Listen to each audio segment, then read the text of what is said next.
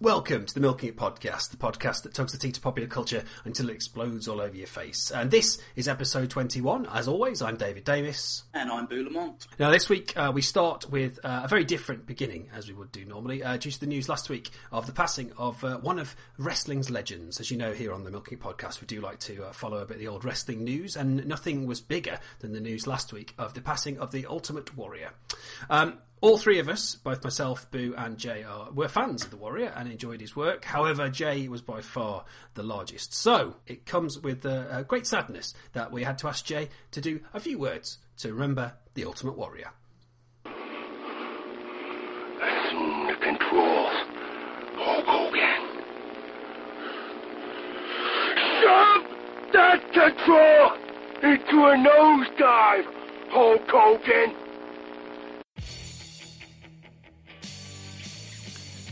The WWF, now known as the WWE of course, was huge during the early days of Sky Television in the UK.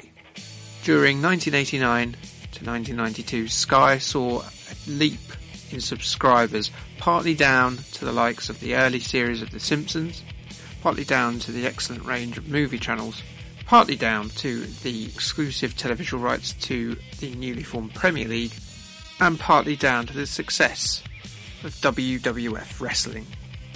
In America, the rise of the WWF could be attributed to the mid-80s successes of Hulkamania, tied into the extraordinary triumphs of those yearly WrestleMania pay-per-views. By 1990 though, Vince McMahon was trying out an experiment. He was trying to replace the irreplaceable. He was trying to switch the status of the company's top face from Hulk Hogan to the Ultimate Warrior. To many UK Sky subscribers, the WWF's top dog at the time wasn't the vitamin-popping, prayer-saying Hulk Hogan, but the snarling, snorting man from parts unknown. Get yourself into a time machine and go talk to kids in a late 80s British schoolyard and just ask them who their favourite wrestler is. Some will say Hulk Hogan, of course. Whatever the 80s equivalent of hipsters might say Randy Savage. But the vast majority would say the Ultimate Warrior. There were better wrestlers, sure, but no one loved Ricky Steamboat, let's be honest.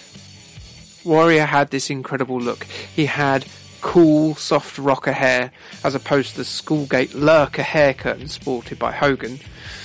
An incredible physique that looked like pebbles wrapped in a condom, and that cool-ass makeup that resembled a superhero's mask. He also had that wicked pumping entrance theme ripped from the opening bars of Communication Breakdown by Led Zeppelin. He didn't bother with rest holds, he just ran in, kicked the other guy's ass and left. He was the guy you picked at the arcade when you played WrestleFest or WWF Superstars.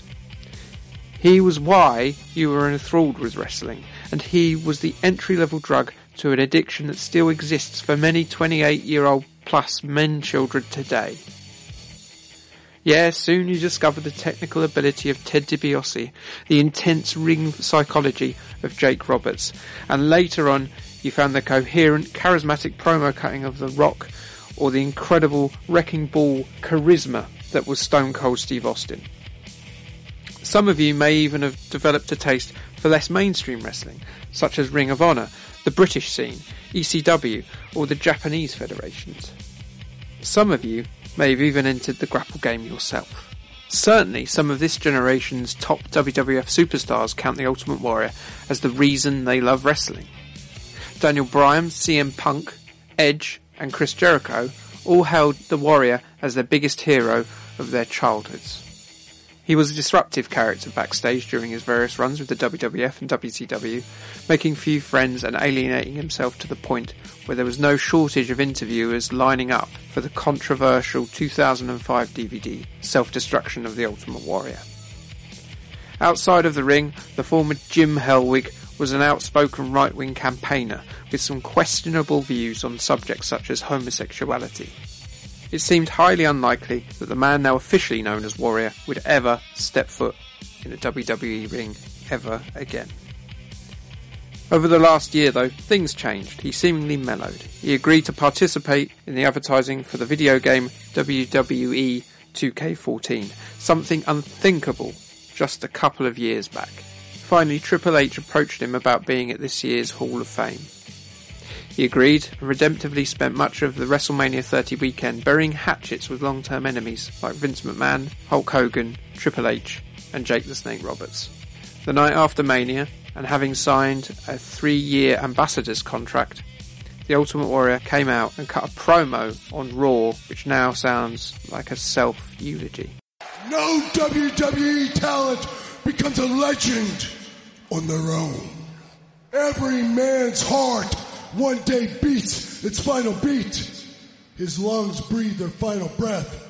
And if what that man did in his life makes the blood pulse through the body of others and makes them believe deeper in something than larger than life, then his essence, his spirit will be immortalized by the storytellers, by the loyalty, by the memory of those who honor him and make the running the man did live forever. You are the legend makers of Ultimate Warrior.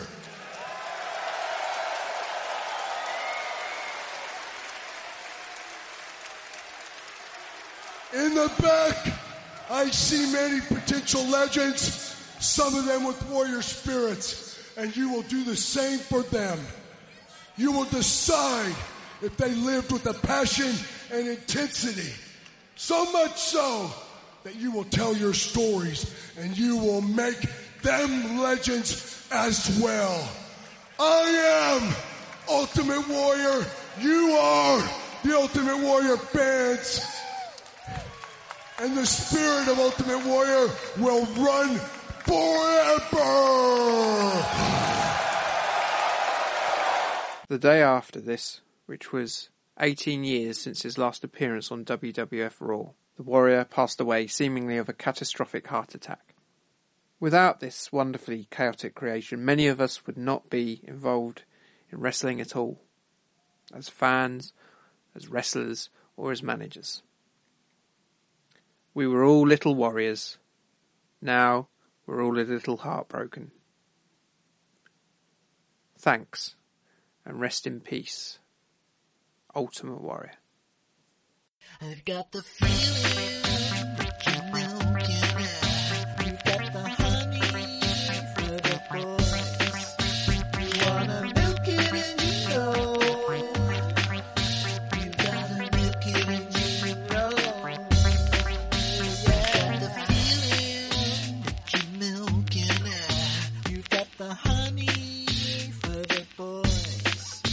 You wanna milk it and you know. You've gotta milk it and you know. As always, it's now time to crack on with the Geek News.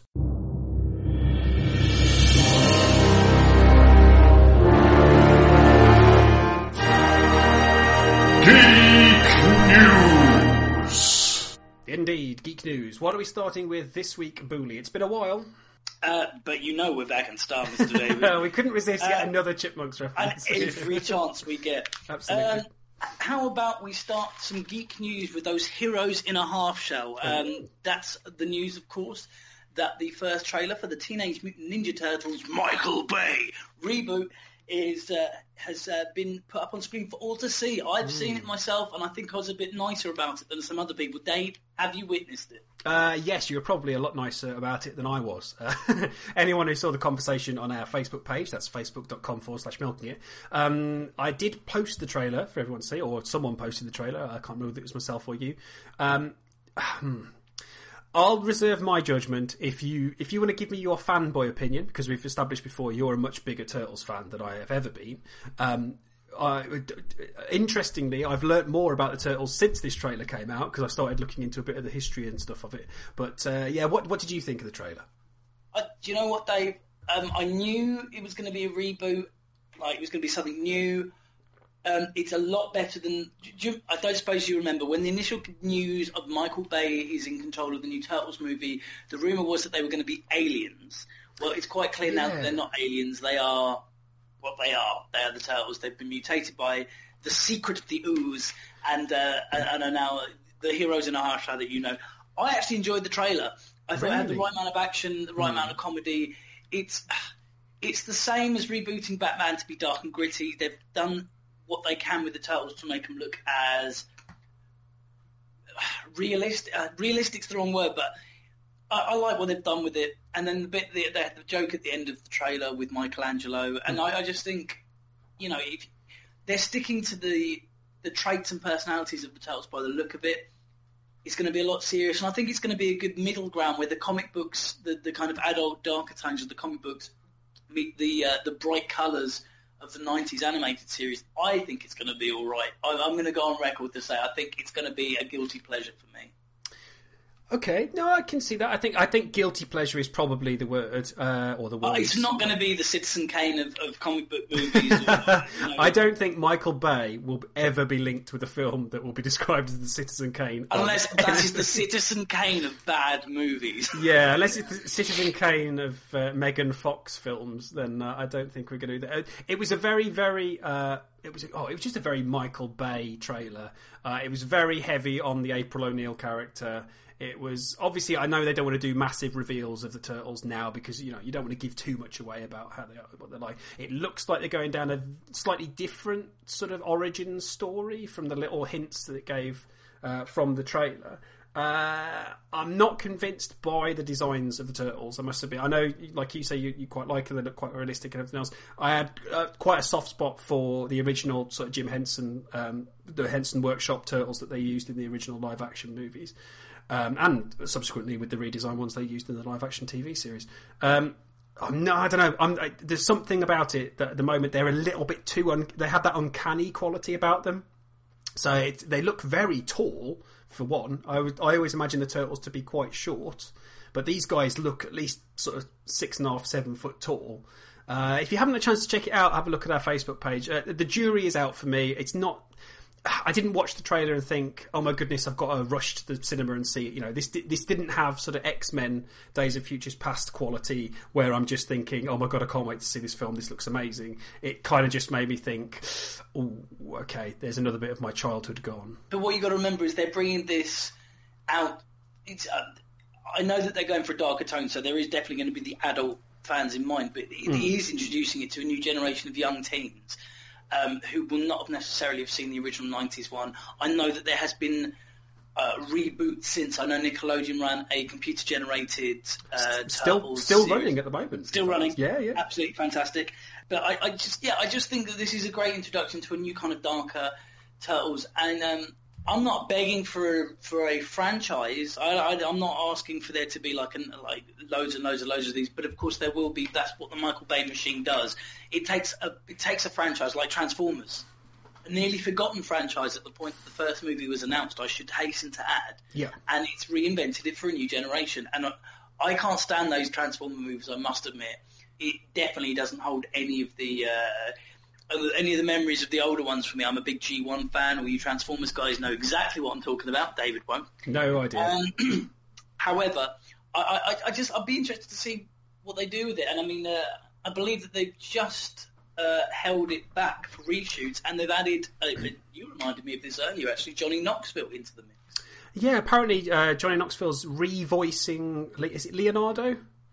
I'm pretty sure. Oh, okay. They've announced what he's doing. Oh, okay. Yeah, they've recast a voice for it, which the executive who did the announcement was very very quick to point out that this was always an idea that they'd considered recasting voices on it, because obviously that's the beauty of motion capture, not using real actors, is you can just replace their voices. But yeah, it's an interesting choice, I suppose, Johnny Knoxville. I don't know whether he, like you say, he'll have an appeal for probably people our age, but I don't know whether he has brand value for people a lot younger. But sorry, in a similar vein to what you were saying about the fact that they're changing the voice around, I don't suppose you heard the news that the voice of Shredder, they changed that, and they changed the voice of Shredder, and the guy that did the voice acting, the original voice acting, was not happy about it because he finished the voice for Shredder. He put on his Twitter that he'd just done the recording of the voiceover for the video game, which will be based on the movie. So we already know that there's a movie game based on the new Turtles coming out. Brilliant! I'm sure that'll be amazing. Dave, if it's anything to go with the Transformer games based on the movie that have come out, dog shit, my friend. I mean, we've spoken about like movie tie-ins. It's really hard to get a good movie tie-in. I mean, we've mentioned before about Ocean Software back in the day used to do all the really difficult to play sort of RoboCops and Batmans and things like that. But I can't think of a recent movie tie-in that was a pleasure to play. No. Sorry, no, you're absolutely right. You're absolutely right. If anyone can, then hit us up on Twitter or Facebook. It's Teep Tugger on Twitter, Facebook /Milking It, as I mentioned, or send us an email at milkingitpodcast@gmail.com. And I genuinely cannot remember a decent film tie-in game. There is, Dave, but they all came after the fact. Some of the best video games based on movies include The Warriors. Remember that one? Oh wow, there was a Rockstar game. Rockstar game, yeah, absolutely fantastic. Of course, GoldenEye. Yeah, okay, GoldenEye. Yeah, I'll give you that on the N64. Yeah. So there's been a couple. Yeah, there's been a couple, but like you say, much after the fact. I think Warriors. There's probably 20 years between the film and the game, but I don't know. It must be. It's a hard thing to get right, I think. And like you say, the Transformers games for me, they always looked very interesting, and they seem to get quite a bit of the animation right in terms of the feel of it. But they if anyone's ever played King Kong, the Peter Jackson is one of the original Xbox 360 games. Hey, the thing about that game, and sorry, I've got to cut it because when that game first came out, the graphics were amazing, unbelievable, incredibly brilliant. Yes, yeah, played like dog shit, but yeah, it was I totally agree with you. It was a horrible control game, but the graphics was something else, and this was the end of the PS2, Xbox, and GameCube generation, and it was the start of the Xbox 360. The Xbox 360 was first to come out. I was working for a well-established and well-known and still-running games company, which I believe you've also worked for previously, David, and we had a booth set up with the new Xbox 360. Can you imagine? A little mini HD TV, because they were disgustingly expensive at that point. They were little Samsungs, weren't they, I think, on those demos? They were about $1,000 as well. They're ridiculously expensive. And, and we had King Kong running because it was that impressive. But now, when you look at it, obviously, time is not a gentle mistress. She makes things look bad real quick, especially when it comes to video games, and you're absolutely right. But sorry to digress. Back then, King Kong looked the nuts, played like testicles. I tell you why it is worth playing now. Not only because it's probably 99p in your local store. If you can pick up a second-hand copy, the levels are quite short. They're not difficult to plough through. And they basically took all 1,000 achievements and split them across the 10 levels. So for every level you complete, you get 100 gamer points. So if you're looking to boost your gamer score very quickly, then that and Naruto, I think, are probably the two of the easiest games to boost those points. Dave, the Simpsons game, you press start, you got an achievement for pressing start. Oh, I'm writing that down. Right, that's my afternoon sorted. Try and find a copy of that. Bastard hard to get all the achievements on the Simpsons game by EA. Bastard hard. It's still a really popular game, though. I don't think they've done anything like that, and it won't be as good as the Lego Simpsons game, which we're still waiting for them to announce. Watch this space. It's got to happen. How did we get to Lego Simpsons from the Turtles? This is another Milking It tangent, right? Live on the Milking It podcast. You people love our tangents, don't deny it. Of course you do. It's the only reason you tune in every week. Or 10 days, or 3 weeks, depending on how long it takes us to get an episode out. Should we get out of the sewer and get into space, Dave? Because Star Wars Episode 7 has finally started filming. Absolutely. I've been sat by my phone waiting for that phone call, but unfortunately... I'm really sorry, Dave, but unfortunately they've already cast Chewbacca. It's going to be Peter Mayhew again. How dare you, sir? I've shaved my back recently, and I was hoping that I could just let it grow out and take that role on board. Sometimes you've got to let the Wookiee win. It sounds interesting that they're gradually announcing stuff, but they've started preliminary shooting, like you say, and they are staying true to form. They're filming it in the UK, which Yes, indeed. you know, as is tradition. As is tradition, which is another favourite line from our podcast. There was a very interesting documentary that I was talking to you about earlier on, while we're on the subject of Star Wars, which there's a link up. The full documentary is on YouTube, but it didn't look like a fan-made one. I'm not sure the history of it. Empire of Dreams, Dave, was a very famous documentary. It's an established documentary. It's been about for years, and it is the official making of Star Wars. I've never seen it before. I'm a reasonable Star Wars fan. Obviously, I'm as much a Star Wars fan as I am a general geek, and I will watch things. But I absolutely loved it. I watched it for the first time. It's like I say, it's called Empire of Dreams: The Story of the Star Wars Trilogy. There's a link to the YouTube link on our Milking It podcast page on Facebook, which we posted up the other day, or Dino posted up. Thanks very much to him for doing that. Genuinely, one of the best things I've watched in ages. Proper good behind the scenes look at how they put those films together, and some fascinating stories, some very, very funny interviews in that. Definitely worth checking out. Yes, and as I just said, and not directly aimed at you, but Peter Mayhew is officially back as Chewbacca, and I mean, this is just one of the characters that they have announced as coming back. We know for a fact that Luke, Leia, Han Solo, and R2-D2 are also coming back along with Chewbacca. Can I ask a question? You can ask away, my friend. I know we have a lot of people who listen to this podcast, and it's gradually growing in numbers of the people. And as much as we love our listeners, you're an unsociable lot. Yes, get on board our social media. Send us a message, let us know you're listening and enjoying, or if you're not, send me some abuse. I fucking love it. He will take it on board. He's like a sponge for antisocial behaviour. Basically, right, okay, so this might alienate me from several of our listeners who I know will be massive Star Wars nerds, including a contributor to the show, Jay, who I know is a big Star Wars fan. Kenny Baker, yes, right? R2-D2, coming back for this next round of films. Why, in 2014, do we need an actor inside the costume for that particular role? Why?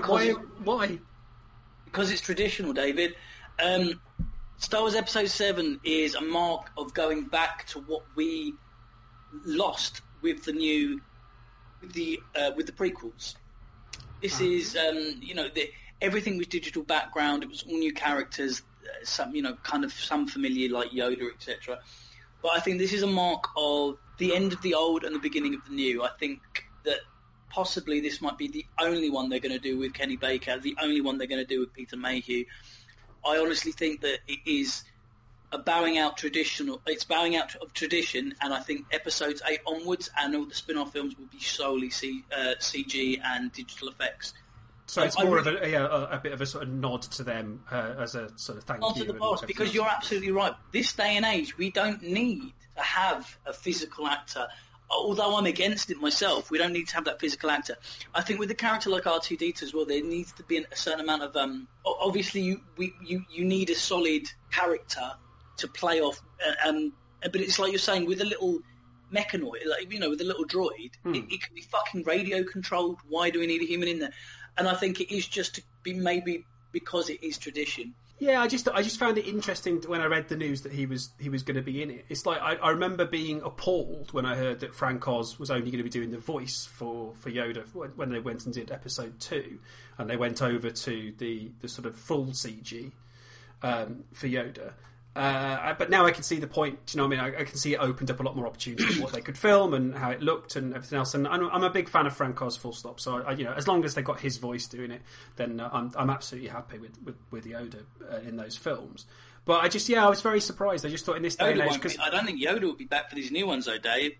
Well, unless he's a ghost. This is the thing, though, because he was at the end of the final one, wasn't he? So I wonder whether they might do some sort of flashbacks or flash forwards or doing all sorts of bits and pieces. I don't know how they'll work it, but I can't imagine going a full film without at least a nod to Yoda in the background or something. No, totally. I mean, again, it's like I'm saying. I believe that Episode 7 is the end of the old and the beginning of the new, which they couldn't achieve with the prequels because they just were not popular enough with the existing fans. Yes, yeah, completely. A friend of the show, Johnny Bailey, was saying that for him they were great because they were of his age. And I think the originals were great for us, maybe not so you, but for my and our generation, we're very similar age, so our generation holds the originals dearly, and I don't think we got what we wanted out of the prequel trilogy. So I think this is the two generations of fans plus another generation of new fans, hence the Disney. I don't want to call them the Disney lot because the Disney lot now includes Marvel, now includes Star Wars, but it is that Disney era Star Wars generation, and it's going to be new to them. So it's I had never been as excited about a Disney film as I am about Star Wars Episode 7, and I mean that sounds strange to even say it. Yeah, it does. It sounds interesting the way they do it. Talking about Disney, did you see the? There was an interesting thing on Den of Geek, a podcast, a website that we've recommended a few times on the show, where they were talking about all the fact that Disney are moving away from traditional animation and going towards redoing the original stories as live action films. Now the technology's there for them to do very good adaptations. Things like Maleficent with Angelina Jolie, based obviously on the villain from Sleeping Beauty, and there's a new. You can probably cut this out, Dave, but I was sent a porno the other day called Maleficent. And it is literally what it sounds like. It is a woman dressed as Maleficent. I'm not cutting that out, but I'm definitely beeping it. And I really well done. Was it any good? Kudos, I was going to say, how was kudos to Maleficent. That's a phrase I never thought I'd hear on the Milking It podcast. Anyway, back to the kids' films that we were discussing. Yeah, children. Yes. So they've got Maleficent. There's a new Cinderella in the works for 2015. There's live-action Jungle Book, which we mentioned, before. I know there's a Cruella de Vil film that they're planning on doing. There's a Beast film based on Beauty and the Beast that they're going to be doing. Notice that all of these, apart from Beast to a degree, are about villains. Yeah. Or Chip and Dale, we've mentioned before, the Rescue Rangers film. They're going to redo Pete's Dragon. Do you remember Pete's Dragon? Of course I remember Pete's Dragon. All right, I'm just checking. And Mickey Rooney? Maybe, who passed away recently. Exactly. Nice drop in there, Dave. I'm sure that was Mickey Rooney. I'm probably completely wrong, but there's going to be some live Googling going on just about now as we try and work out whether Mickey Rooney was in Pete's Dragon or not. I know he was in... Breakfast at Tiffany's, playing a very could be described. Yes, he was in it, Dave. Described as a racist character. Yes, that was Pete's Dragon, starring Mickey Rooney, who unfortunately passed away not long ago, and also Shelley Winters. Wow. Oh, wow. Okay. Well, yeah, Mickey Rooney, as we like to say, nicking the phrase directly from Kevin Smith. Big bucket of win, and anyone who doesn't know anything about the history of Mickey Rooney, maybe some of our younger listeners, maybe even some listeners my age, because I'm a bit of an old at heart. But Mickey Rooney, there's a okay. This is going to make me sound gayer than I am. I'm going to cut that out, Dave. I don't believe anyone will believe that line. What? If you want to know, right, if you want to complain about the way that pop stars are treated by the system nowadays, you want to talk about Simon Cowell and how dreadful like Psycho Records are when they how they're dealing with these people and they pick them up and drop them and they have these crazy demands to make them cut their hair a certain way, and you want to talk about that. Have a look back at the old Hollywood studio system and the control that they had over their stars. The stories that you can hear about Mickey Rooney and Judy Garland back in the day, the way those two were treated by the studio system will make your hair curl. Honestly, some of the worst, dare I say it, abuse of youngsters in making them work every hour God sends. This was before sort of child laws and stuff came in terms of the amount of work they could do per day and this, that and the other. They worked them into the ground during their films. But just he survived the system. Still say working up until very, very recently. In fact, he's just finished recording Night at the Museum 3. He was in the first two playing a security guard. So yeah, a massive bucket of win for that man, Mickey Rooney. I can't even believe we've mentioned Mickey Rooney on the Milking It podcast. That's come out of nowhere. But so in terms of those films, that was just it was very interesting for me reading that that's the way that Disney are going, and now they can have those CG effects and everything in them that they're doing it. I'm probably most excited about the Chip and Dale movie. No, Dave, it's the Rescue Rangers, not the dancers. Oh, son of a! Anyway. Sorry, but just before we get off the subject of Disney, last year they re-released the DuckTales game. I think it's about time for a reboot of DuckTales in general. The game sold really well. Yes. The theme song still holds up to this day as one of the greatest theme songs of any TV show. In fact, we're going to play a little snippet of it now. Life is like a hurricane here in Duckburg. Race cars, lasers, aeroplanes. It's a duck blur. Might solve a mystery or rewrite history. DuckTales, woo. Every day they're out there making DuckTales, woo. Woo, indeed. But yeah, so how we got onto that, I don't know. Star Wars, that's right. So from Scrooge McDuck to Star Wars. To Star Wars. But yes, just last little tidbits of Star Wars news we'll just get through it really quickly. They are going back to Tatooine, that's confirmed. Excellent. Currently they are on a search, or they think they've found a young actress, mixed race actress, who is going to be playing either Obi-Wan's daughter or granddaughter. I think at this point in the story, surely it would be granddaughter if she's a young lass. Have they ever hinted in the canon of the films that he's got siblings? Not siblings. He's got children. Children. I didn't even know Obi-Wan, liked to pull out the lightsaber and use a bit of force. Oh dear, Jay, get on it. Did they ever mention that he'd got a granddaughter or a daughter or anything like that? We want to know what's happening. Tell us. Get on board with your Star Wars information, please, sir. So there's lots of interesting Star Wars news coming up. I would imagine that it will roll on and on from now on, won't it, really? We're not going to stop hearing about this until it's released in, is it 2016 or 2015? It is 2016. Yeah. Interesting. Very interesting. In terms of movie news, there was a little bit of information leaked about the Sinister Six movie, which I was reading. Amazing Spider-Man 2 is out in the cinemas now. Very mixed reviews from what I've been reading online. Not had a chance to catch up with it yet, but from everything I've reading, the main criticism seems to be that, as we said about probably 4 or 5 episodes ago, it looked like they were trying to pack in far too many villains in one film. Yeah, that is the problem. What you're doing is with a lot of these superhero movies, the hero is established, the hero is a given. It's the villains that sell the movie. And with this one, they've just over-egged that villainous pudding by adding too many villains. And notice that they kind of announced them one by one. Originally, it was just going to be Spider-Man, Electro. As interesting as that is, you wouldn't sell me on that alone.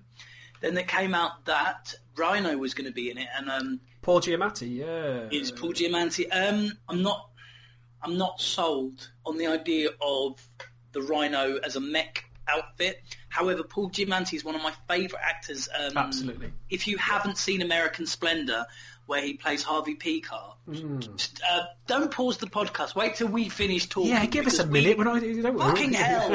And then go and track down a copy of American Splendor. It actually counts as a comic book movie, and it is my favourite comic book movie of all time. I would suggest, sorry to interrupt you, that would be perfect fodder for another podcast that I believe exists. I would be very interested to hear your... shit! And don't forget to listen to the Totally Insane Tape Show, because remember, if it's not the shits, it's the tits, with myself and Dino Peppers. Yeah, I would put that as a very good movie for you to review. I'd be interested to hear both of your thoughts on that, to be fair. You watch enough shit as it is, Dave. Stop suggesting me. There was an interesting... I presume in an upcoming episode that you'll be discussing some films based around the world of professional wrestling. There was some interesting links being sent backwards and forwards between the two of you to different ones. So I'm quite looking forward to that, because I do like myself a bit of Ready to Rumble and things like that. So very good podcast. I know they're two of my friends doing it, but I genuinely do enjoy listening to it every week. It's really, really good fun, and laugh out loud moments. A go-go, if only when Boo gets something incredibly wrong. I'm not going to reveal the spoilers from one of the episodes, but he does make one of his biggest balls up of all time. When he... No, Dave, you've made me out to be some kind of Clouseau-esque fool, but I assure you that it is purely editing that makes me sound like a dick. Absolutely. And that's the rest of it is editing to make me sound shit. I assure you. Anyway, that's the Tits podcast, available on iTunes and now Stitcher, I believe. Yes, indeed. Okay, so just nipping back to the Sinister Six that I was mentioning. So they've announced the director for that is going to be a director called Drew Goddard. He will be familiar. Hold the phones. Is that Drew Cabin in the Woods Goddard? This is it. This is what I was going to say. He did Cabin in the Woods, which I think is a film that you've waxed lyrical about on a previous Milking It podcast. I've waxed many things about Cabin in the Woods. I love this movie. One of the highlights of, I believe it was was it 2012 that came out? I think it was, yeah. In fact, you would have mentioned it on our Halloween episode as a film that you would recommend. Oh, absolutely, and I still would recommend it. It's just a fantastic. It's like two films in one. It's like two great horror films in one. If you're a fan of anything Sam Raimi, if you're a fan of anything Joss Whedon, then just wait till the show's over and go and watch Cabin in the Woods. See all these suggestions. You want to have a pen and paper handy when you're listening to the Milking It podcast, because we do come up with loads of crazy stuff that you need to be. Do as we say. Check these out, and we'll be asking questions next time. But the interesting thing that came out of there was an interview on IGN that they did with the producer of the film, Matt Tolmach, and he made the comment that nothing is sacred, so you shouldn't be expecting the traditional lineup. Boo, your thoughts. Can they deviate from the traditional Sinister Six lineup and still have a good film? Yes, they can. The problem is, with the Sinister Six, some of the lead members, including Dr. Octopus, we've seen them. They've been done. Yes, and with the exception of the Green Goblin, who has to be in a Spider-Man movie, he's the Joker to Spider-Man's Batman. That makes sense. He's the Red villain. Skull to Captain America's America. But yes, no, it's fine. The Sinister Six, the membership has changed over a few times over the years. Ah, okay. And it's not like a set roster. It's like the X-Men. There is no set roster of the X-Men. I know there are various kind of offshoots, but you know, like X-Force, X-Factor, blah blah blah. X-Factor, yes. I remember them. Was that Albert, Just Incredible, and Shaw Mortman's X-Pac, I believe, wasn't it? Yeah, with the Uncle Cracker soundtrack. Remember that, kids? It sounded like this. Yo, you dealing with the X Factor. I got everything I ever wanted, and I'll never give that back. Oh, I know you hate that factor, but you ain't gotta look at me like that. I said you ain't gotta look at me like that. I know you're watching.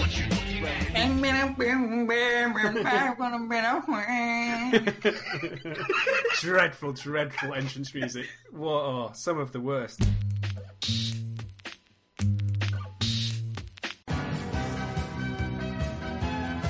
Hello, Milksters.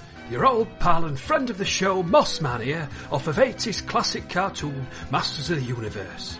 As you can imagine, I've had a lot of time on my hands since that cartoon finished, and I've been aching to hear some quality, geeky podcast that rounds up all the news in a nice tight package.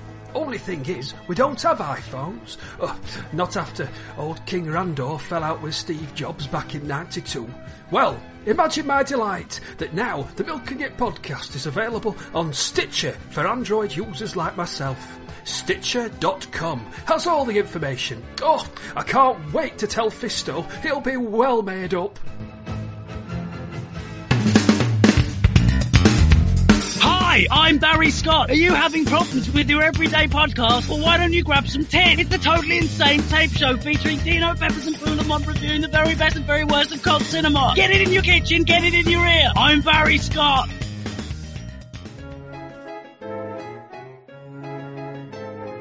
Hello, pretend Cockney TV presenter Russell Brand here, Dinkle, Ballbag, etc. When I'm not trying to start a faux revolution or get my end away, core blimey, I like to visit facebook.com/milking it. It's full of geeky goodness, ain't it? Citing, if anything, Dinkle, tight trousers, etc. Revolution? Anyone? Hey, how's it going, Milksters? I'm David Davis. And I'm your old buddy, Poulamont. And we want to tell you how you can get in contact with the wonderful Milking It podcast. It's very, very simple. It's so simple, even Boo can do it. I does computers. Yes, you can email us. It's milkingitpodcast@gmail.com. Or I believe we also have a Facebook, Boo. I believe it's facebook.com/milkingitpodcast. And if you want to be ignored in a cyberspace, then please follow us on Twitter. Yes, our Twitter is @TeatTugger. That's @TeatTugger. Because we're the podcast that tugs the teat of popular culture and explodes all over your face. Get it? Yeah, see how it works? Clever, eh? Yes, those are the 3 main ways to get in contact with us. If you have any ideas for future shows, if you're really pissed off at me for any reason, I'm sorry, but please send us an email and abuse away. So, all last week, all I heard from Jay is, I'm playing with kids. I said, why are you playing with the kids, Jay? He said, because I have to review Goat Simulator in this week's Sticky Thumb Fun Emporium. I have to confess that I downloaded Goat Simulator in the false belief it was called Goat Stimulator. As lovely as Gruff is, he isn't very responsive to my touch, even when I wear stockings. I just want to give the guy release. He just looks scared most of the time. Maybe I should let him outside for a bit, except he'll run away. I can't lose my goat.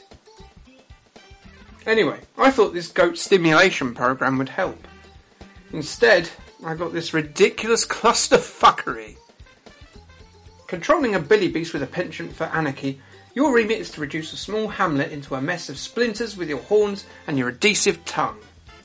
There's no point, no endgame, and no way to die. You're Jason Voorhees in 4-legged feta-squirting form, hell-bent on destruction. You're a hairy-chinned git of an animal. This is a game based on a physics engine that vomits upon seeing the word realistic. Someone has taken a level of Tony Hawk and got rid of the octogenarian boardsman and his 2000-era skater-punk soundtrack, and instead replaced it with a clumsy, gravity-ignorant farmyard beast. Coffee Stain Studios released it on April the 1st, with a tongue pressed so far in its collective cheek that it looks like an elephant's erection hidden underneath a pink ham duvet cover. It's willfully, dutifully stupid. Made in less than a month, it's a broken mess and a hilarious self-referential joke.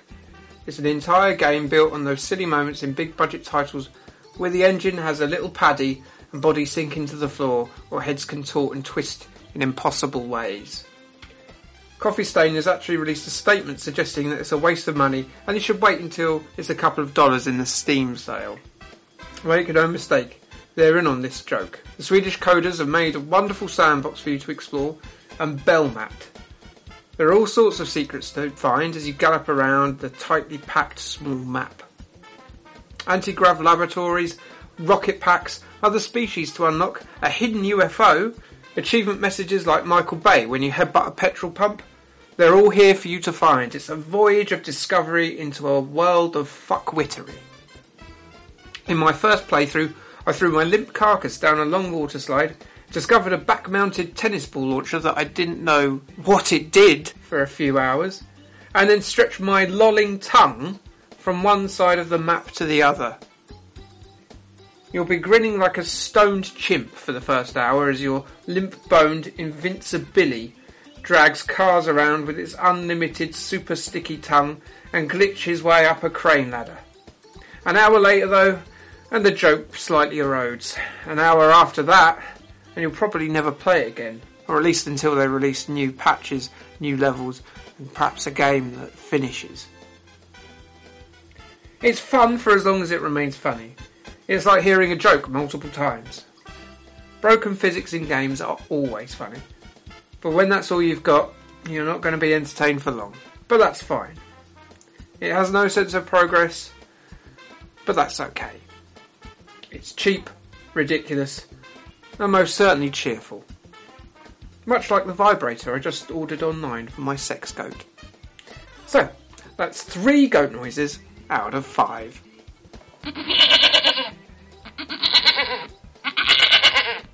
Yeah.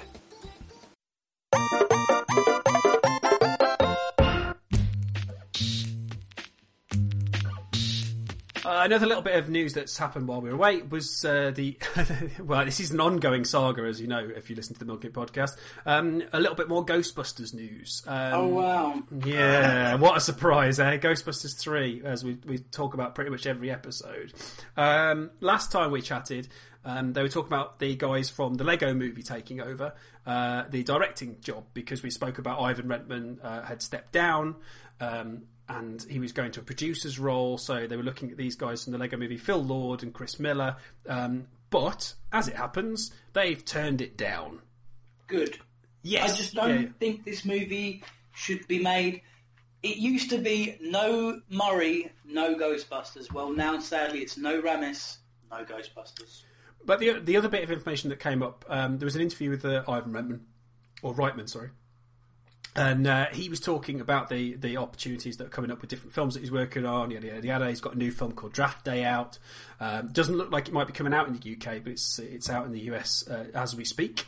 But he was talking about 2 films that he's been working on. Obviously Ghostbusters 3, which we've covered ad nauseum on the Milk It podcast, and I promise we probably won't talk about it unless there's anything really major that comes up now going forwards. But the other one was the film that we mentioned quite a while ago, and that was the sequel to Twins, Triplets. Wow, Twins 3, as I lovingly... I told you, it's all in the editing. I know, absolutely, yeah. Twins 3.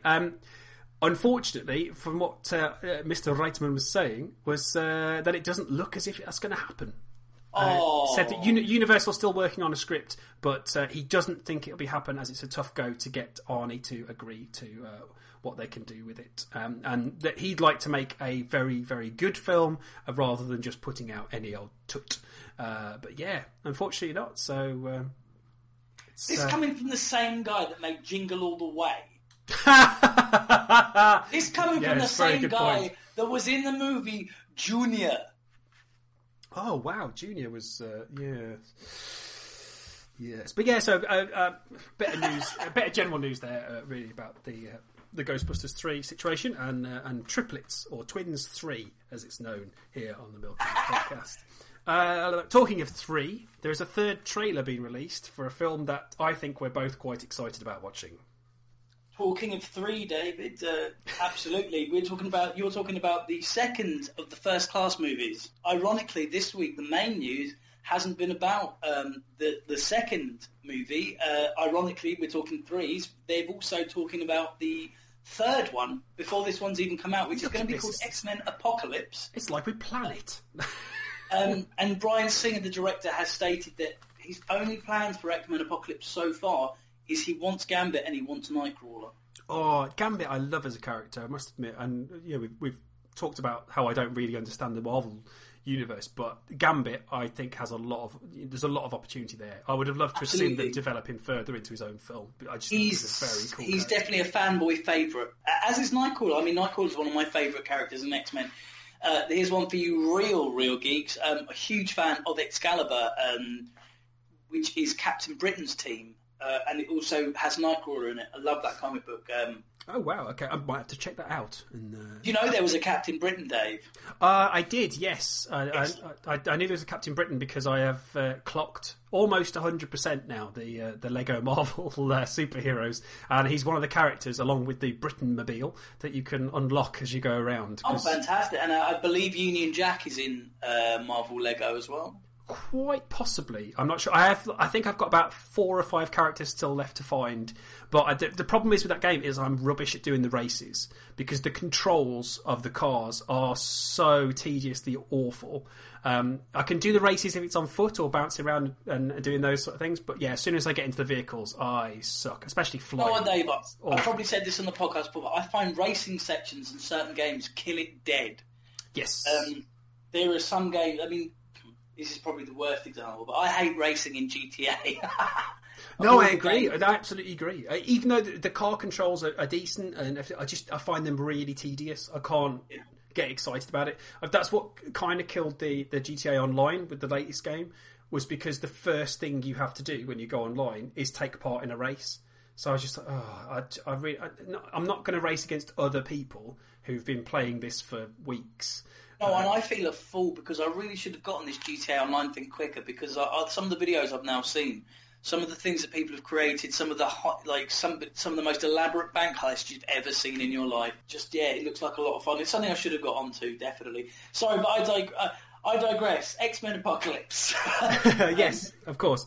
One more bit of... very quickly, while we're talking about X-Men and sort of superheroes and comic books and everything else, you'll be glad to know, Milksters, there is no news this week on Gotham, the TV series. There isn't. There isn't anything in the past couple of weeks that we haven't already gushed about. So we're going to leave that one well alone. We're going to park that for this week. But I will very quickly mention a character that you mentioned as being one of your favourite characters in the DC universe. I believe our boy Slade Wilson. Indeed, Slade Wilson, otherwise known as... Sorry, I just had a death stroke. Oh dear. Otherwise known as Deathstroke. So Deathstroke, we mentioned, was going to be appearing in the Arrow TV series, a TV series that admittedly both of us said we hadn't watched so far and we were waiting for box sets, etc, etc. So I had the opportunity via a completely legal means to watch the episode where Deathstroke came into the Arrow TV series. I thought, this is it. I'm going to plunge myself into the world of Arrow, this wonderful, magical, wondrous world of DC that's appeared on television. Has got everyone excited about it, and he gets his top off a lot, and he's quite good looking, so this could be quite good fun. One of the worst television programmes I have ever had the displeasure of sitting through for 45 minutes. The character was well imagined of Deathstroke, looked exactly the same. No, it wasn't. I've seen it. I've seen the shitty helmet they've given him. I've seen the piss poor outfit they've given him. This man is like a super soldier, and they've narrowed him. They've made him look like a guy that knows fuck all about making costumes for a start. I'm with you. I just do not like it.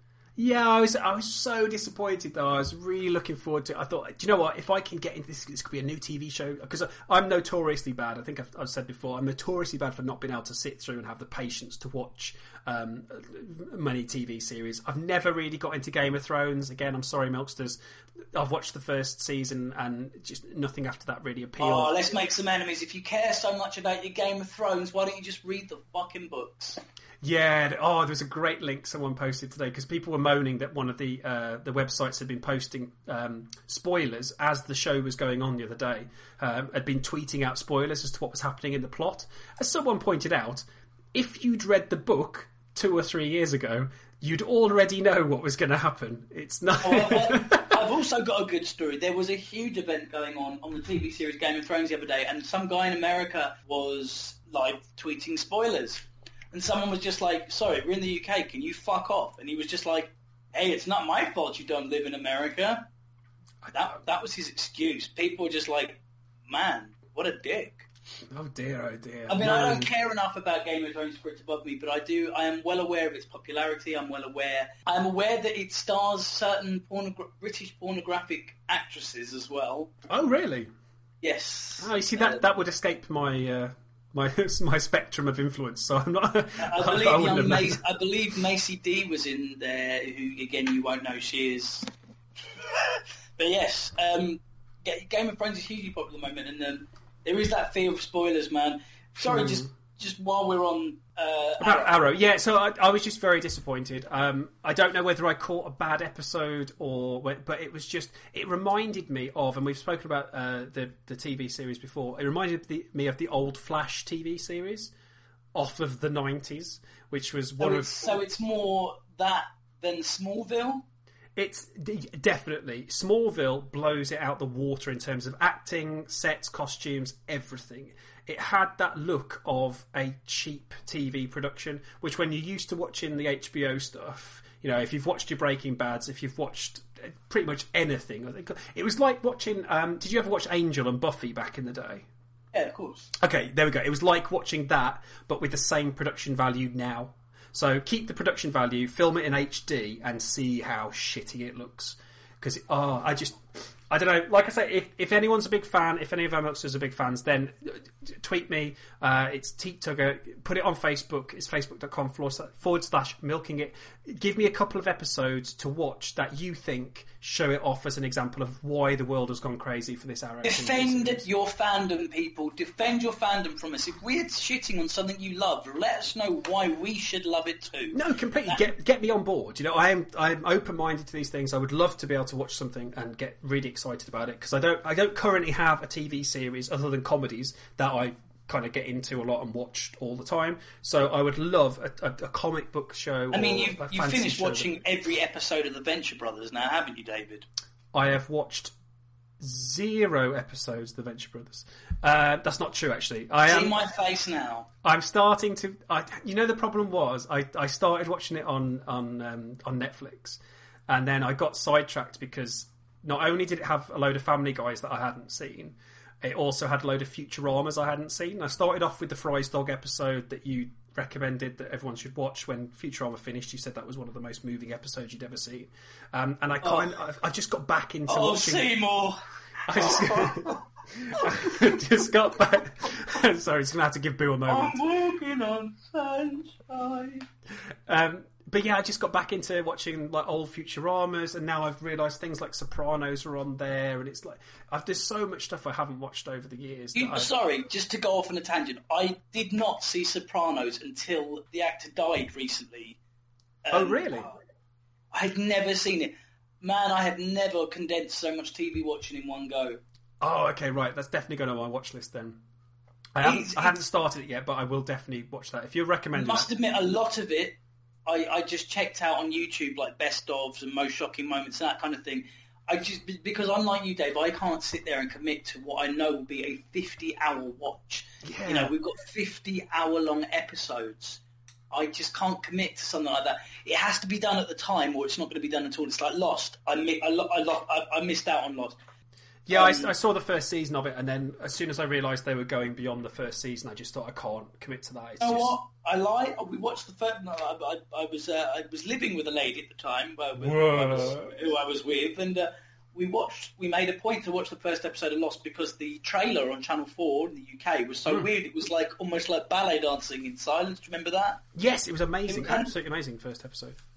Yes, and that was it. That was the interest gone. I was like, I don't really care what's in the forest, and none of these characters are very likeable. No, I think that was it. I don't know. I think I was naive, thinking, oh, they're going to do this and wrap it up within 13 episodes. Probably at the time I was a bit unaware of American TV and how it worked. But I remember hearing a story about someone being in a writers' meeting on the 3rd season of it. And they were like, okay, we've got 5 seasons of this planned. How does it end? And they were like, we have no idea. We don't even know how this season ends. It goes week to week. They were literally making it up as they went along. It's really funny you say that, because last night I was watching some old, well, not so old, but I was watching some Saturday Night Live, and there was a sketch. It was one of the guys from Lost, and he gets in an elevator, and there's one guy in the elevator who's like, I've got a theory about this. And then each person that gets on the elevator's got a different theory. And then one of my old favourites, Mr. Adam Sandberg, gets on, looks left, looks right, and just goes, it's purgatory, man. It's purgatory. Genius. But yeah, so again, another milking it tangent. But yeah, so in terms of the Arrow TV series, which we were talking about 7 weeks ago, very disappointing, unfortunately. I would like to be proved wrong. If you know of some great episodes that I can watch to get on board with that one, then I would really, really appreciate you guys letting me know. Very quickly, a TV series, just to jump, but not too far. It's still staying on the DC universe. Robot Chicken. We mentioned it a few weeks ago. They had a DC special, their second DC special. Boo, I know you've seen it. How did it rate against the first one? Is it worth me giving that a watch? Is it worth the Milksters giving it a watch? Always. Whenever it comes to Robot Chicken, it's definitely worth watching. Episode 1 of the new series has just finished playing.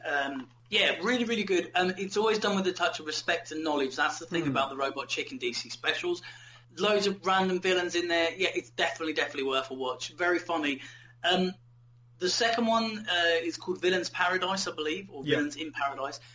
Maybe not as funny as the first one. The first one really focused on the League, the Batman, Aquaman, Yeah. Wonder Woman, etc. But yeah, it's definitely worth tracking down because the DC guy, the Robot Chicken guys are always very funny, always very topical, and of course it's DC related, Dave, so you dig it the most. Yeah, absolutely. I will definitely give that a look because it was. It was on my list of things to try and watch, but I haven't got round to it at the moment. But yeah, I will definitely check that out. I always enjoy the bits of Robot Chicken that I've seen, and like you say, I think it is the fact that, and I know we've mentioned that a few times, but it is that respect that the guys have. You can tell that they're into their comic books and they're into their sort of action figures and stuff, and it does make a difference because you know it's always humour coming from a good place as opposed to someone taking the piss out of geek culture and nerds generally. But very good. But yeah, I just wondered whether you'd had a chance to see that. Yes, no, definitely. And sorry, you just made a really good point about like they don't. I've seen some shows in the last few days which, for lack of a better word, I'm going to create a new phrase and a new genre here, Dave. Hello. But I've started to notice what I call geeksploitation. Oh, okay. Interesting. Okay. Yes, I like it. Okay, well, these shows are geared for people that aren't into geek culture really, but because it's the in thing at the moment, it was like girls in superhero outfits having pillow fights in an MMA cage. And this was as part of I'm sorry. How do you stumble on that? How do you? No, what are you typing into your search engine to get that sort of thing to come up? This was on a show called Superpower Beatdown, and it's basically a YouTube show. I'm going to mention. Yeah, it's called Superpower Beatdown. It's got some really good fan-made fights between various superheroes, like so Batman versus Wolverine, they got Wolverine versus Predator, and these are all done like in actual little films. Okay. But the people that present it and the framing device for this show is fucking disgusting.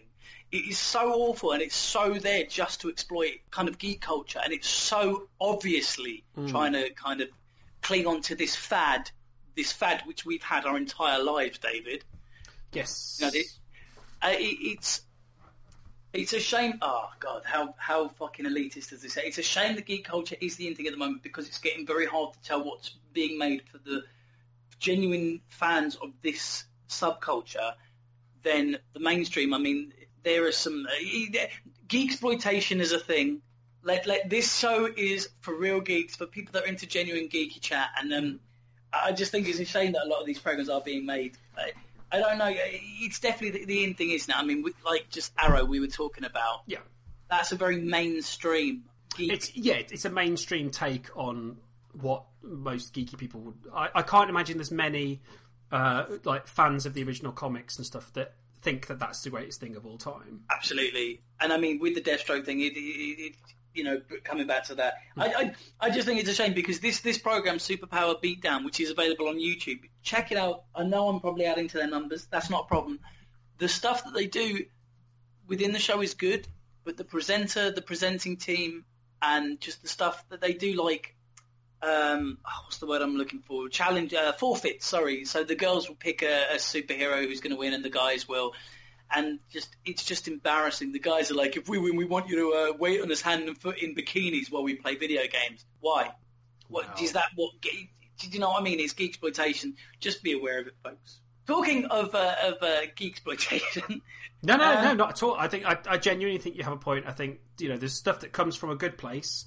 For example, what we're doing here, which, as we said in the very, very first episode, all those many months ago, this is the same conversation that you and I would have if we were just in a room together. It happens that we're recording it, we're putting it out there, and people enjoy it. That's, it's us talking about things that we love. We'd be talking about these films, we'd be talking about these TV series, we'd be chit-chatting about these games we've played. We're doing that anyway. The fact is that we are involving other people in that because we know other people are genuinely interested in what we're interested in. We're not playing at being geeks. We know that we enjoy this stuff. In the same way that if we're talking about something that we don't know about, we don't try and have an in-depth conversation about Game of Thrones because neither of us fucking watch it.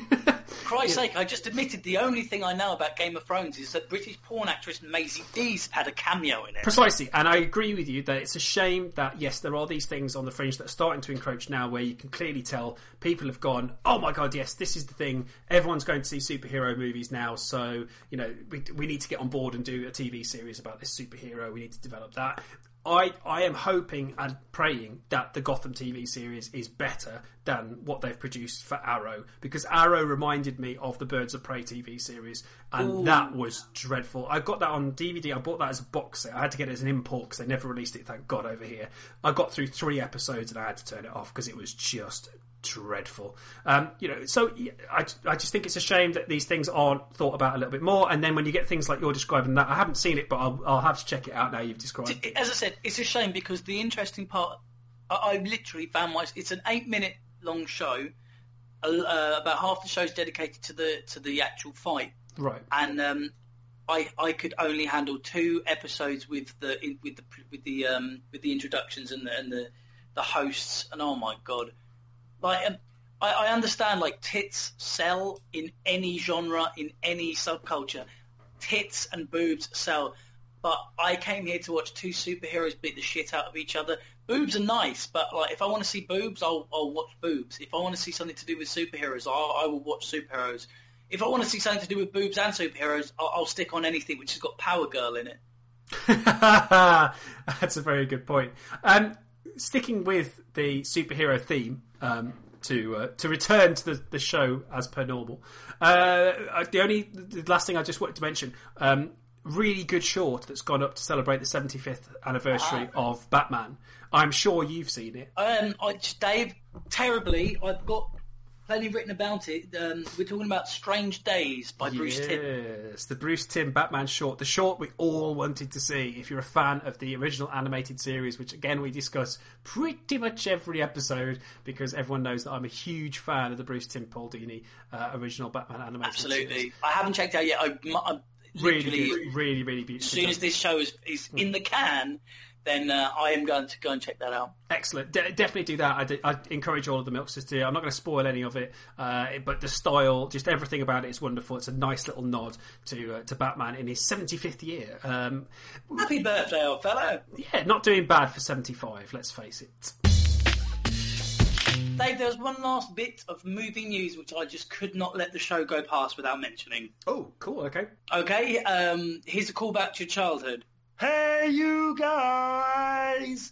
That's right, it's the return of your favourite pirate treasure hunting gang, the Goonies. It's been announced that there has been, near enough confirmed, a Goonies 2.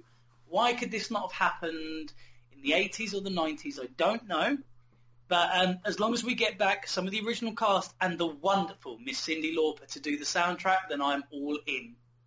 Oh, that would be very, very cool. Yeah, there was an interview with Richard Donner on TMZ, a website that I normally avoid like the plague, but I must admit, man, I saw this information come up, I was quite interested.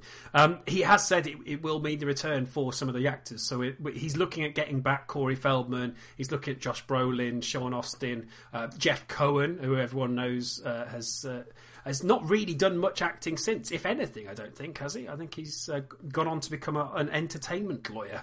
He represents people in the entertainment industry, and he did very well. Also, he's not so much chunk anymore, is he? No, not at all. He's all grown up, a lot slimmer and everything else. But yeah, I think probably the most famous out of those now is Sean Austin, because he was in the Lord of the Rings trilogy, and he's gone on to do quite a lot of voiceover work. I know he's done sort of TV work in the States as well since then.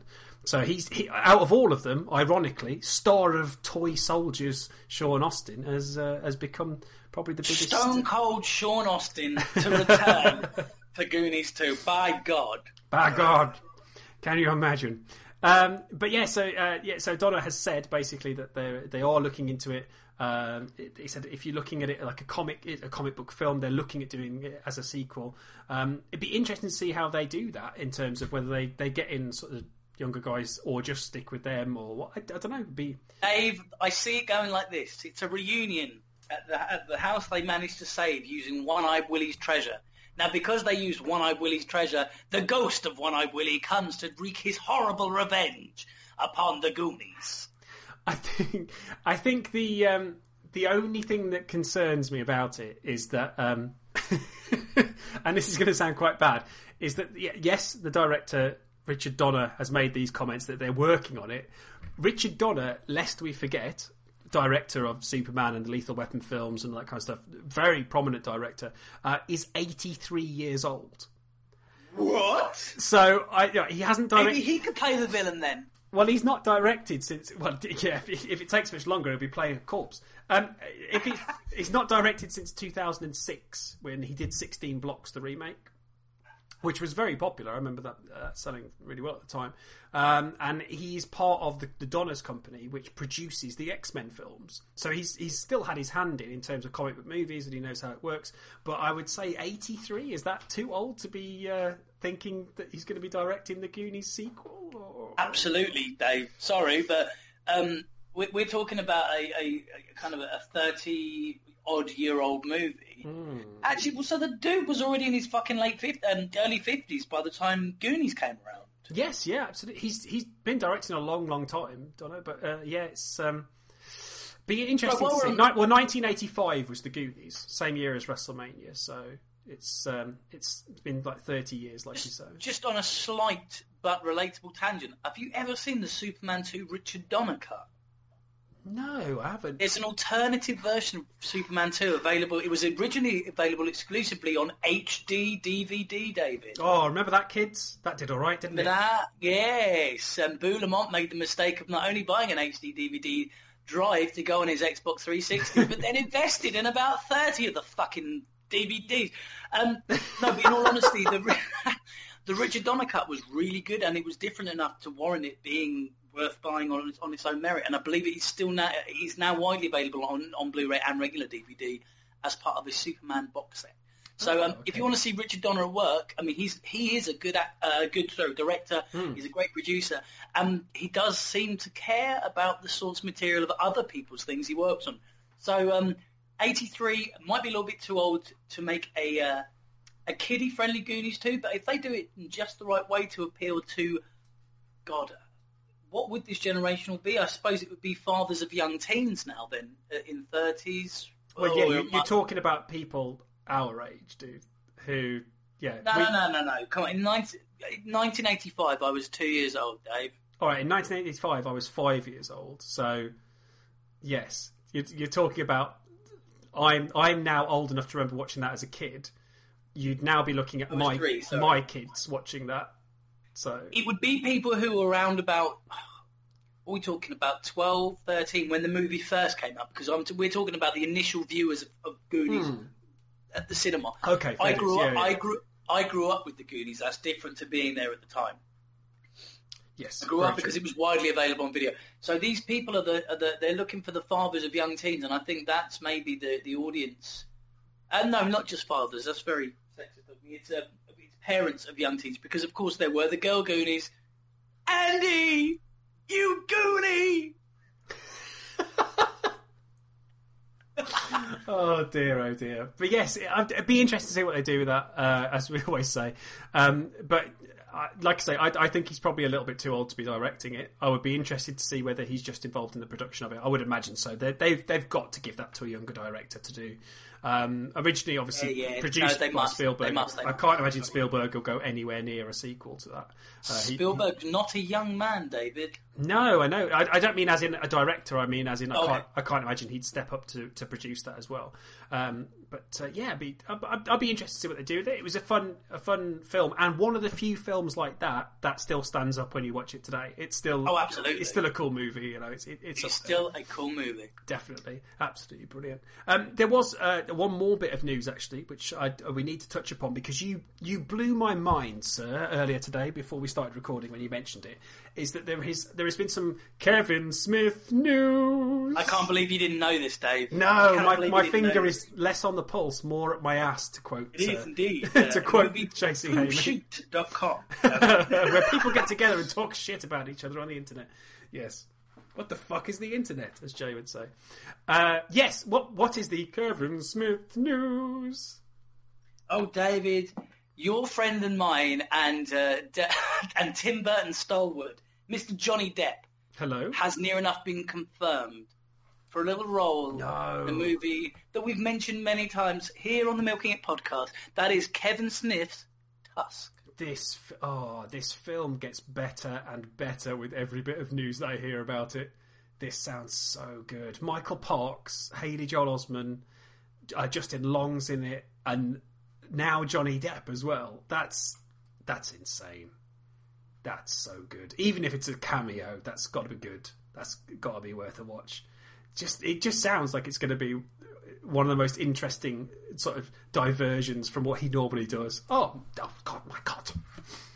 Oh, fuck it. Let's go on. Okay, Kevin Smith, Dave, right? So, Hello, Jay and yes. Silent Bob's Groovy Movie. Yes. Cannot wait. We haven't talked about it yet on the show. Comes to video on demand next month, in fact. So, if you haven't... a person who'll be getting a copy of that. No, I'm really looking forward to that. Definitely. I'm really looking forward to the Krampus anthology as well. Yep. Kevin Smith, he claimed he was getting out of films, and yet a couple of weeks, a new announcement. We've still got Clerks 3. He started, when did he write the first line of that? Like, fucking months and months and months ago. Yeah. He said that he was getting out of films, and then he had a sort of a Batman moment, to mention Batman yet again on the podcast, when he thought, this is a noble way to die, but not my way of dying, to quote Frank Miller. When he decided that he still has all these ideas, and these ideas are mostly now coming from his podcasts, when he's just riffing with people about stuff, be it Scott Mosier on the Smodcast, or be it Andy McElfresh on the absolutely wonderful Edumacation podcast, which if you don't listen to, you should get on board, because I keep telling Boo he needs to listen to it, but he still hasn't. Hey, the guy sent us a follow Friday on Twitter, and for that I'll be eternally grateful. He certainly did. Andy McElfresh, God bless you, sir. But yeah, but he said, no one else can make Clerks 3, so that's in the bag. He's going to do that. But other people could make things like Tusk. They could make things like the Krampus movie. So he needs to get on and do those, because he wants to make his version of those movies before someone else, captures the zeitgeist and goes with it and does those things. But yeah, I mean, like you say, the Groovy movie, very, very, very excited about watching that. It's had some really good reviews from the people who've gone to see it in the States, and a self-funded thing made for $69,000, and they made their money back within the first 2 months of just touring it live and doing their sort of Q&As afterwards and podcasting those bits and pieces. But very influential, and I'm very excited, because I've managed to get a ticket to go and see him do the Hollywood Babylon podcast live with Ralph Garman in Birmingham at the end of June, which just cannot wait to go and see the man. So that was the movie and TV news for the past couple of weeks. There's been quite a bit happening in the world of games, which we're going to discuss now. Booley, what's first? Well, David, I thought I'd start with. Are you a fan of Borderlands at all, or have you had the opportunity to play Borderlands? Everything I've seen, I've been a fan of. However, I have not played the game myself, I must admit. Well, it's an RPG first-person shooter, and it really is a lot of fun. Well, this week they have announced that they are releasing a game which they have dubbed the pre-sequel. It's set between Borderlands 1 and 2, and it will fill in a lot of the story behind some of the villains of number 2, namely Handsome Jack. However, the main appeal so far for me is that they have announced that one of the playable characters in Borderlands, the pre-sequel, will be the robot Claptrap. So it's the first time in the series that fan favourite Claptrap has been a playable character. Oh, okay. I know it's been very, very successful as a game franchise. They've sort of brought that. So is this in the same style as the first two, or is it? Yes, this is a straight up sequel. Okay. But what they've also kind of confirmed a bit more information with this bit of news is a bit more information about the Telltale games. That's Telltale Games. Yes. Because they're also doing a Tales from the Borderlands series. That was the one I was aware of, because I do follow the Telltale Game stuff. I noticed they'd done an announcement of that. I was getting confused. So there's two different ones. There's one that's like the style of the first two. There's a legit sequel coming out. Right. Which is set between the first and second game. Yeah. So we're talking same role-playing game, first-person shooter elements. And then there is this spin-off, which you will be aware of, which is the Telltale Games. Yeah. As far as I'm aware, it follows the same strands as The Walking Dead Back to the Future, etc., like they've done previously. And the wonderful Wolf Among Us, which I have to very quickly say, third episode came out, just started playing it. Very good. Still a great series. Sorry, I carry on. mean, they are a great... No, but they are a great series of games. I mean, we mentioned Game of Thrones earlier. That's also fun. Getting its own Telltale Games. Yeah, and that, I would probably more likely play that than I would watch the episodes again, but that's a side note. Sorry. I think the problem is for me. It's I think I've said this before. Is to be interested in something like that, I have to be interested in the franchise. We were talking yourself and myself. What a brilliant bit of English there. The other day, both of us were having a conversation about the Lego games. Yeah. Because you wanted to mention a specific title. Yes. Okay, so on Friday, Lego Hobbit came out, covering the first two movies of the trilogy that Peter Jackson's doing. And on Monday, I traded it back in because I'd already completed it. One of the shortest Lego games, even compared to the Lego movie game that I've ever played. And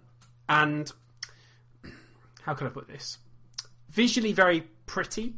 Control-wise, very complicated. They've put in far too many elements into the game to make it interesting and to appeal to the collector in me.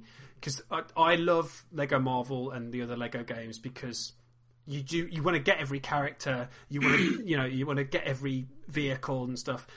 They've introduced things that you would more associate with Skyrim, like forging, but forging stuff from having to collect the various elements and bring them to the forge and do the little mini game to do it. And that's not a Lego game for me. That's an investment of far too much of my time. I'd like to charge around, do the little quests that you have to do the side missions and get the red bricks, build up your studs, grind for studs if necessary, as we've talked about. There was just nothing that appealed. Once I'd completed the game, I just thought, do you know what, I'm really not interested in keeping this, especially with the knowledge that the third game, obviously the third movie, the levels based on that, are being released as DLC. DLC. Can you imagine if they did that? Sorry, back to the point I was saying is I wouldn't play the Lego Hobbit game because I'm not a fan of Tolkien stuff. I'm a fan of Star Wars. I'm a fan of DC. I'm a fan of Marvel. Therefore, those are the ones that I vie towards. I'm even a fan of Pirates of the Caribbean to a degree. So these are all things I'm familiar with, whereas I've never played Lego Harry Potter, Lord of the Rings, or Hobbit.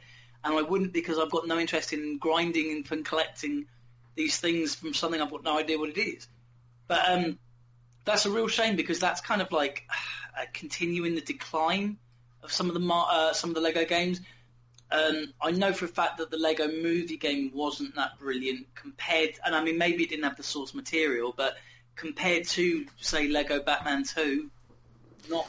Yeah, I still think, and as much as I'm not the Marvel fanboy, the high point for me has been the Lego Marvel game because I just think everything about it was so wonderfully done, set in New York, yada, yada, yada. Took the stuff from Lego Batman 2 and actually improved on it. The cast of characters that are involved are really, really exciting, really interesting. There's some really nice, funny bits of voiceover work that they've done for it. Holy shit, Dave, I've just had an epiphany. Hello? Why are they not making a Lego Marvel versus Lego DC game? Oh, would they get away with that, though? Make so much money for both companies. Fuck it, you could even add like characters from the Amalgam Universe. The Amalgam Universe was a universe created in the mid to late 90s by Marvel and DC, amalgamating some of their classic characters to create some memorable characters, such as the Batman Wolverine-inspired Darklaw. This has been Boo Lamont's Little Factoids Corner. Wow, there we go. We've all learnt something this afternoon or this morning or whatever time of the day you're listening to this. Yeah, I'd be interested in playing it. Bloody hell, of course I would. I think that's pretty good. But I think you're right. I think the Lego movie game wasn't as good as we hoped it would be. It still has. I still haven't got around to watching the Lego movie. That's you need our shit, man. We need to get on that, dude. We need to wait till it comes out on DVD over here, which shouldn't be too long. June, I think. I think it's June 14th, something like that. That's all right. That's not too far. So yeah, I mean, I'd be interested in watching that definitely. But yeah, I really enjoyed the Lego Batman 2. I really enjoyed Lego Marvel. Lego Marvel is the only game I have left on my Xbox One. I've traded everything else back in because I've pretty much played as much as I need to of the games.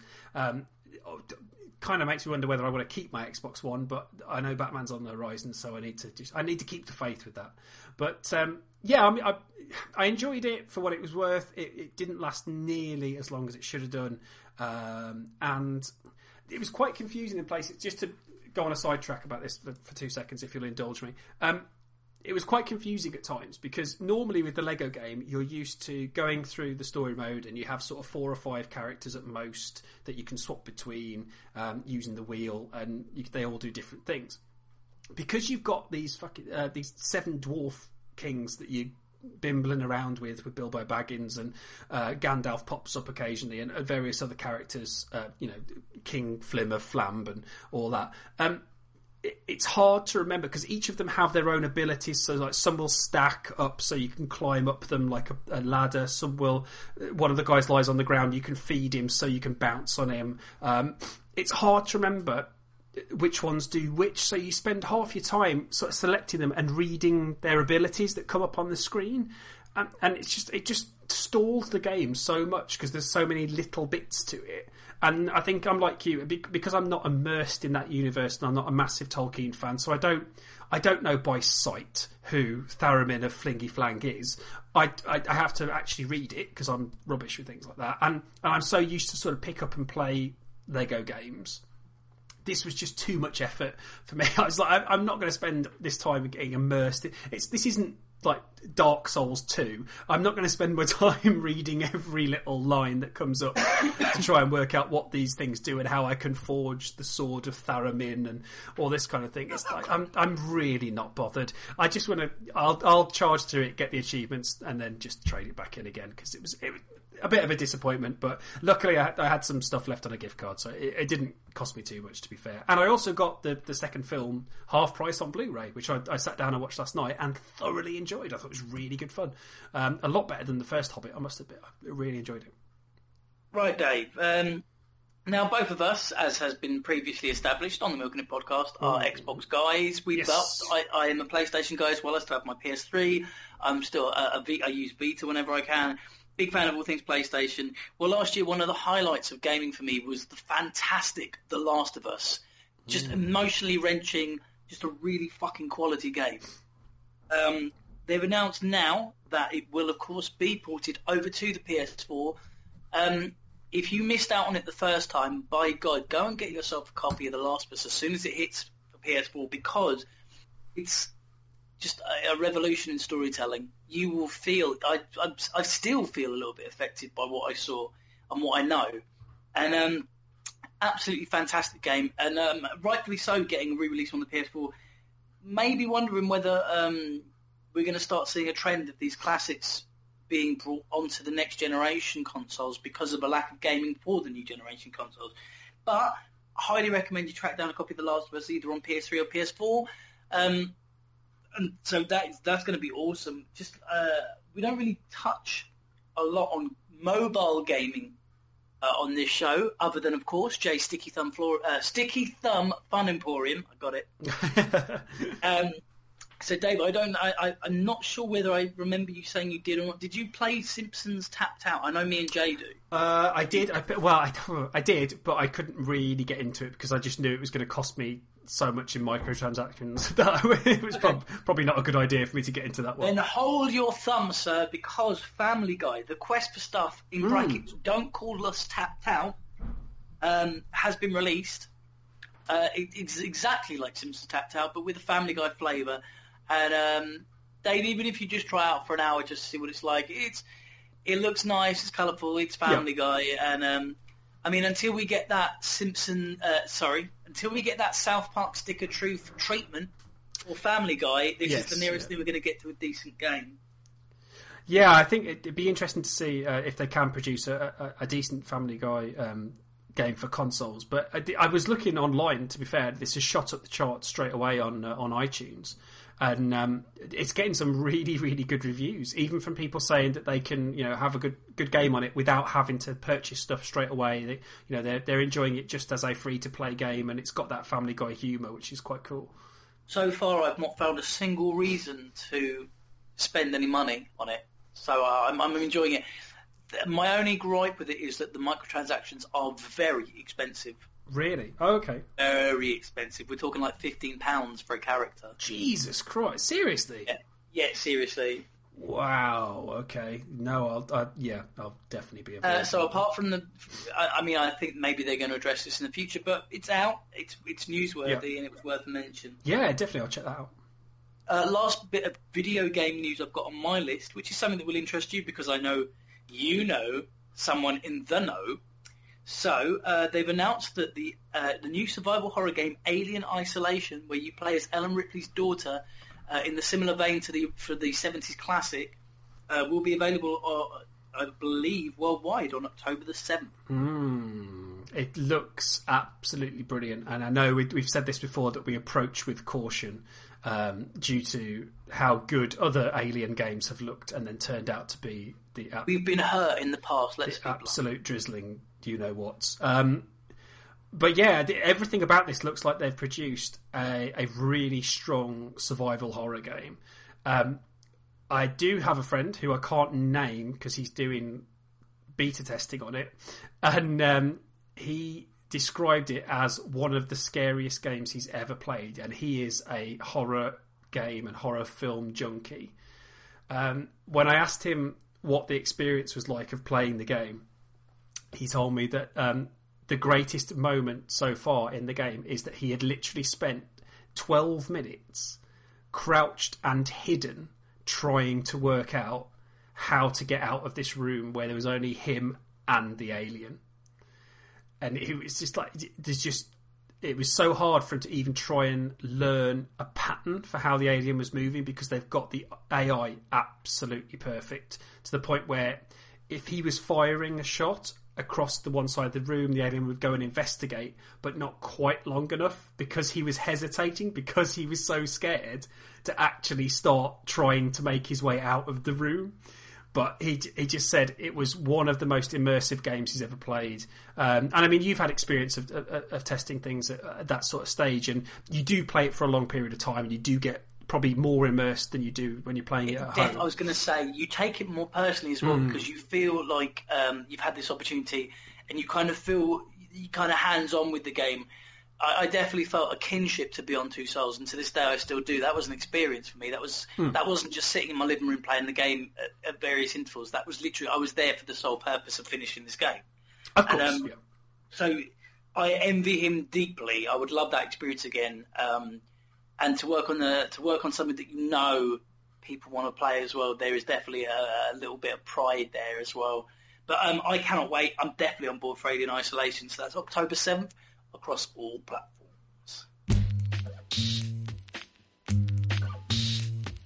So that was the Milking It podcast, episode 21. Thank you very much for joining us as always. As we say, thank you very much to Dino Peppers for his wonderful artwork. Thanks to John Sands for his marvellous music. Thank you to Jay Hodgkins for his wonderful drop-ins, and especially for doing the Ultimate Warrior thing at the beginning of the show. Really appreciate that. Join us on Facebook. It's facebook.com/milkingit. Give us an email. It's milkingitpodcast@gmail.com, or get on contact via the Twitter. That's @TeetTugger.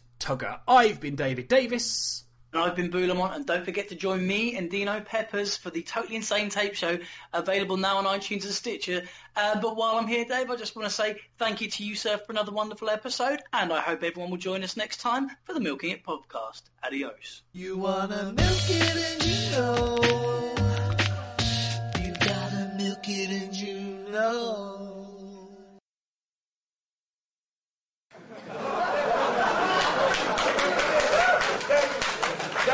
That queers are as legitimate as heterosexuals? How are they not? That the anarchists, because queering doesn't make the world work.